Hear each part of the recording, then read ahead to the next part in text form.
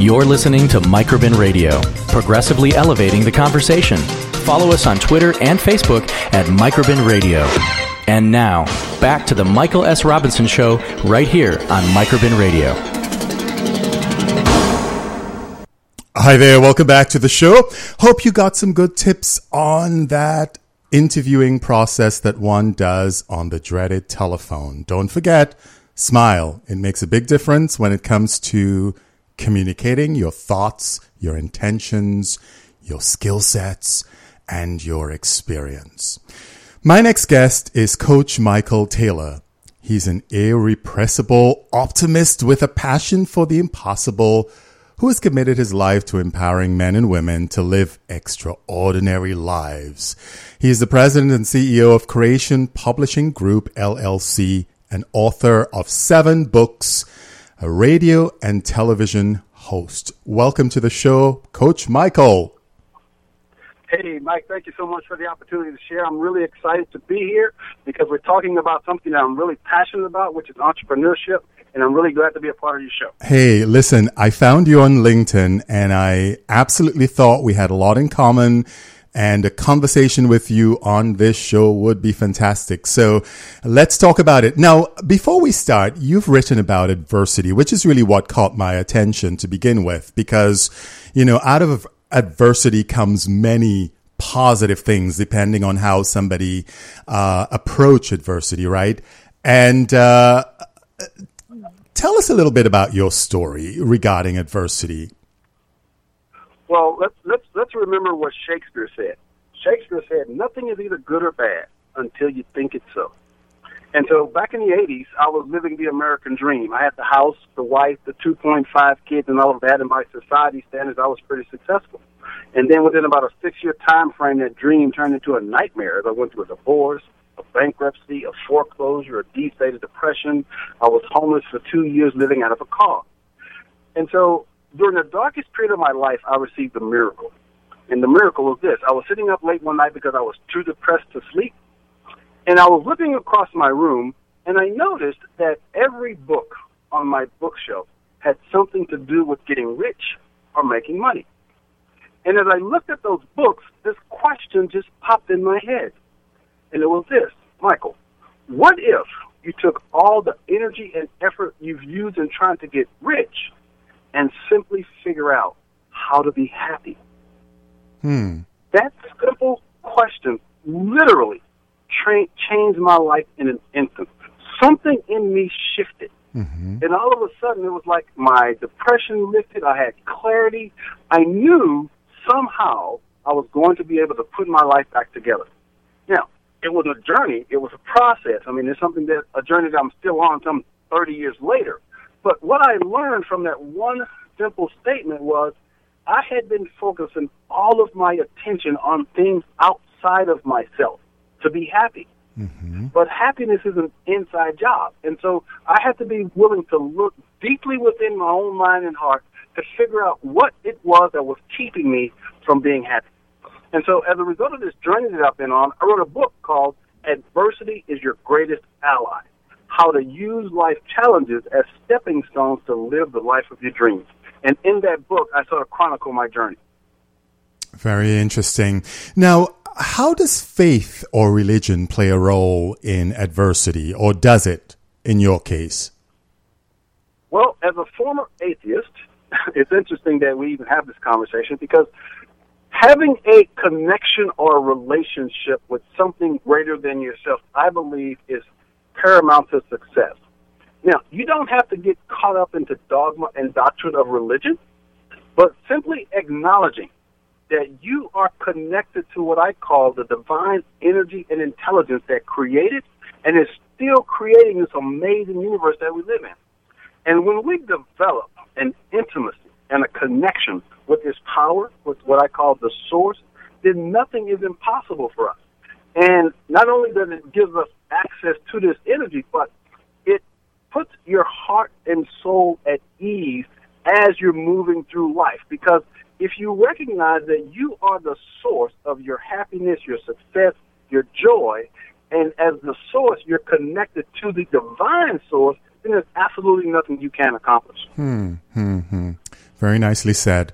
I couldn't have put that better myself. That's brilliant. Now, how does one find one's purpose? And the reason why I'm asking you this is because many people are going to be listening to what we're saying, and it sounds very, beautifully packaged. And they're living in a place where, there's darkness, there's hopelessness, there is fear, right? Fear is a big thing that keeps us back from moving forward in life. How does one find one's purpose? Well, first of all, we got to decide, first of all, that what I believe that we actually have what might be called two purposes. First, we have what's called an inner purpose and an outer purpose. Our inner purpose is to wake up to and recognize who we really are as human beings. And that is a process of self-introspection, self-discovery. It's a process of going within to recognize the limiting and defeating beliefs we have about ourselves. It's about coming to a place where we can truly embrace and love ourselves for who we are without any accomplishments. It's a process of getting to the core and essence of who you are. So that's the first purpose, is to wake up and discover who you really are. And when you do that, what you will discover is that you have some unique gifts and talents that you showed up with. And I really believe that our purpose is encoded in our DNA, and we can actually wake up to it. And so when we do that inner work, discover who we really are, then we look for the outer purpose. The outer purpose is when we take our unique gifts and talents and apply them to make the world a better place. For example, I never dreamed of being a writer or a speaker, but through this process of this journey that I went on, I discovered that I have the unique gift of writing and speaking. So my inner purpose was to wake up to those gifts, and then what I do is I take those gifts and I share the lessons that I learned through my writing and my speaking with others, and now empower others to do the same thing. Therefore, I have found my purpose, which is to empower, to educate, motivate, and inspire people to transform their lives from the inside out. And speaking directly to your point, when you're right smack dab in the middle of adversity, and for example, like I mentioned, I was homeless for 2 years living out of a car. The reason I was able to move through those challenges was the fact that I was able to do two things. Number one, trust my inner wisdom. Mm-hmm. Trust my intuition. Allow it to guide me. The second thing I was able to do was to use my imagination, to begin imagining myself coming out of that dark place that I was in, because imagination is the foundation of creation. And so when I began seeing myself moving through all the adversities that I had, slowly but surely I was guided to certain things that challenged me to grow, transform, and ultimately put my life back on track.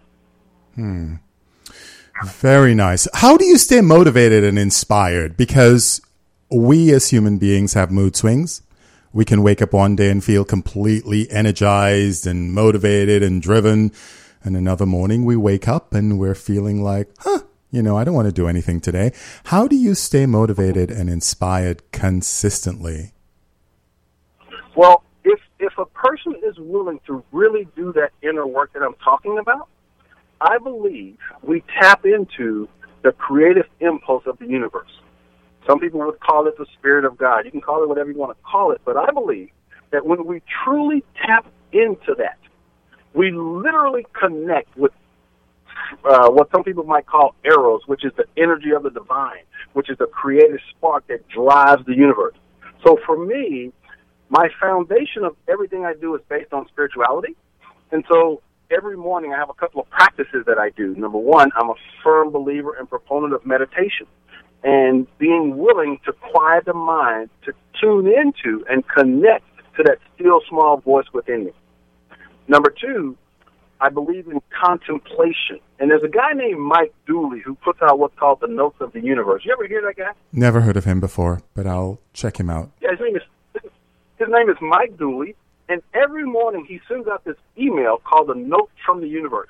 And he puts some very profound wisdom in these notes. And every morning, what I do is I do my meditation, and I simply contemplate some of the amazing spiritual insights that he shares.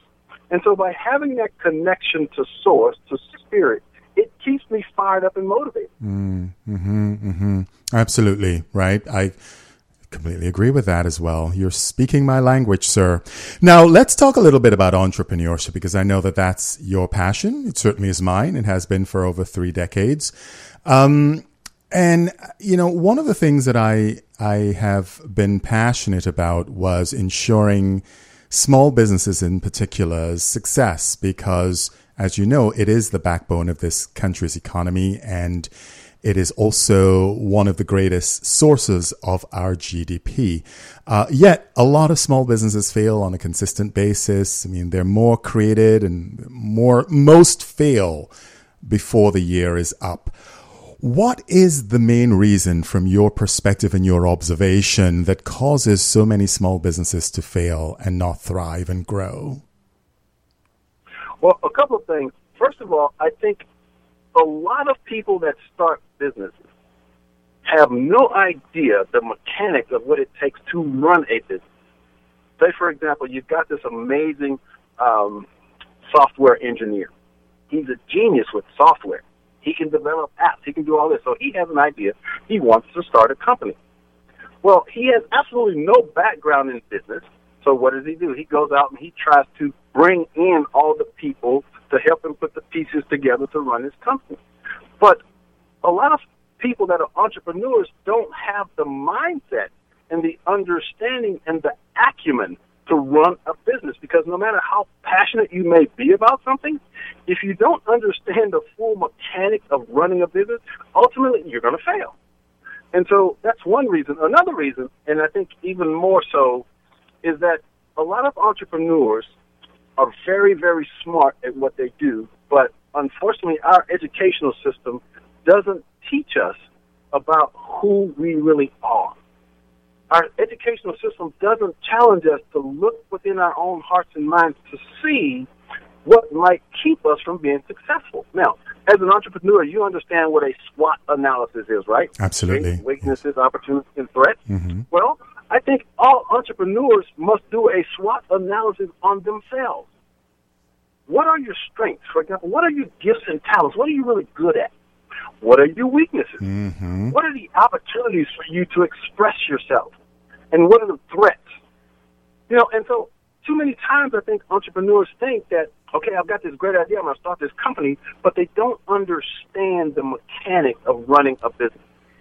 And the other thing that happens is that they oftentimes don't recognize the right people to hire to fill in the gaps where the weaknesses are evident. Absolutely. Because a lot of entrepreneurs come to the table knowledgeable of the business model, how it's run, but then maybe they're not very good with new business development or sales, or maybe they're not very good at certain parts of the operational function of the company, or even spotting who their target market is or target audience is, or even understanding how to create a strategic business plan moving forward for the next 5 years and set benchmarks and things like that. So it's very important to understand, like you said, what your strengths are, what your weaknesses are, and where you are weak. Make sure you hire people who are strong and bring that knowledge to the table, and you are receptive to it, because a lot of times entrepreneurs are threatened. If somebody tells them, hey, I think this is a bad idea, maybe you should do it this way,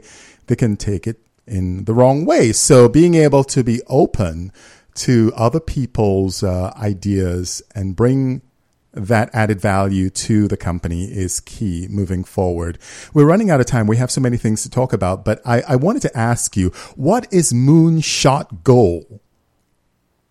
Well, you remember back in the 60s when John F. Kennedy declared that he was going to put a man on the moon, and everybody thought he was absolutely insane.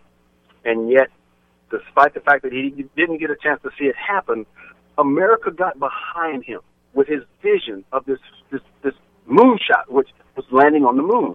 As an entrepreneur, we should have moonshot goals, which on the outside might look impossible, but if we pay attention to that still small voice within us, that vision that we have for our company, it's our responsibility to figure out how to bring that to reality. And so too many times you hear people say, well, be realistic. Well, I say only you can determine what's real or not, what's realistic or not. And having a moonshot goal is something that's going to cause you to really stretch in all areas of your life. Matter of fact, if the vision doesn't scare you, it's probably not big enough. So shooting for the moon, then, that's what you're saying. Exactly. Shooting for the moon, having something that most people think isn't possible, because, once again, it comes back to spirituality. Right, yeah. Because I believe that ideas... Michael, I'm going to have you back because we're running out of time, sir. But thank you so much, Coach Michael Taylor, for being with us this morning. Thank you, sir. All my best to you. All right, take care. We'll be right back here on the Michael S. Robinson Show. Don't go anywhere.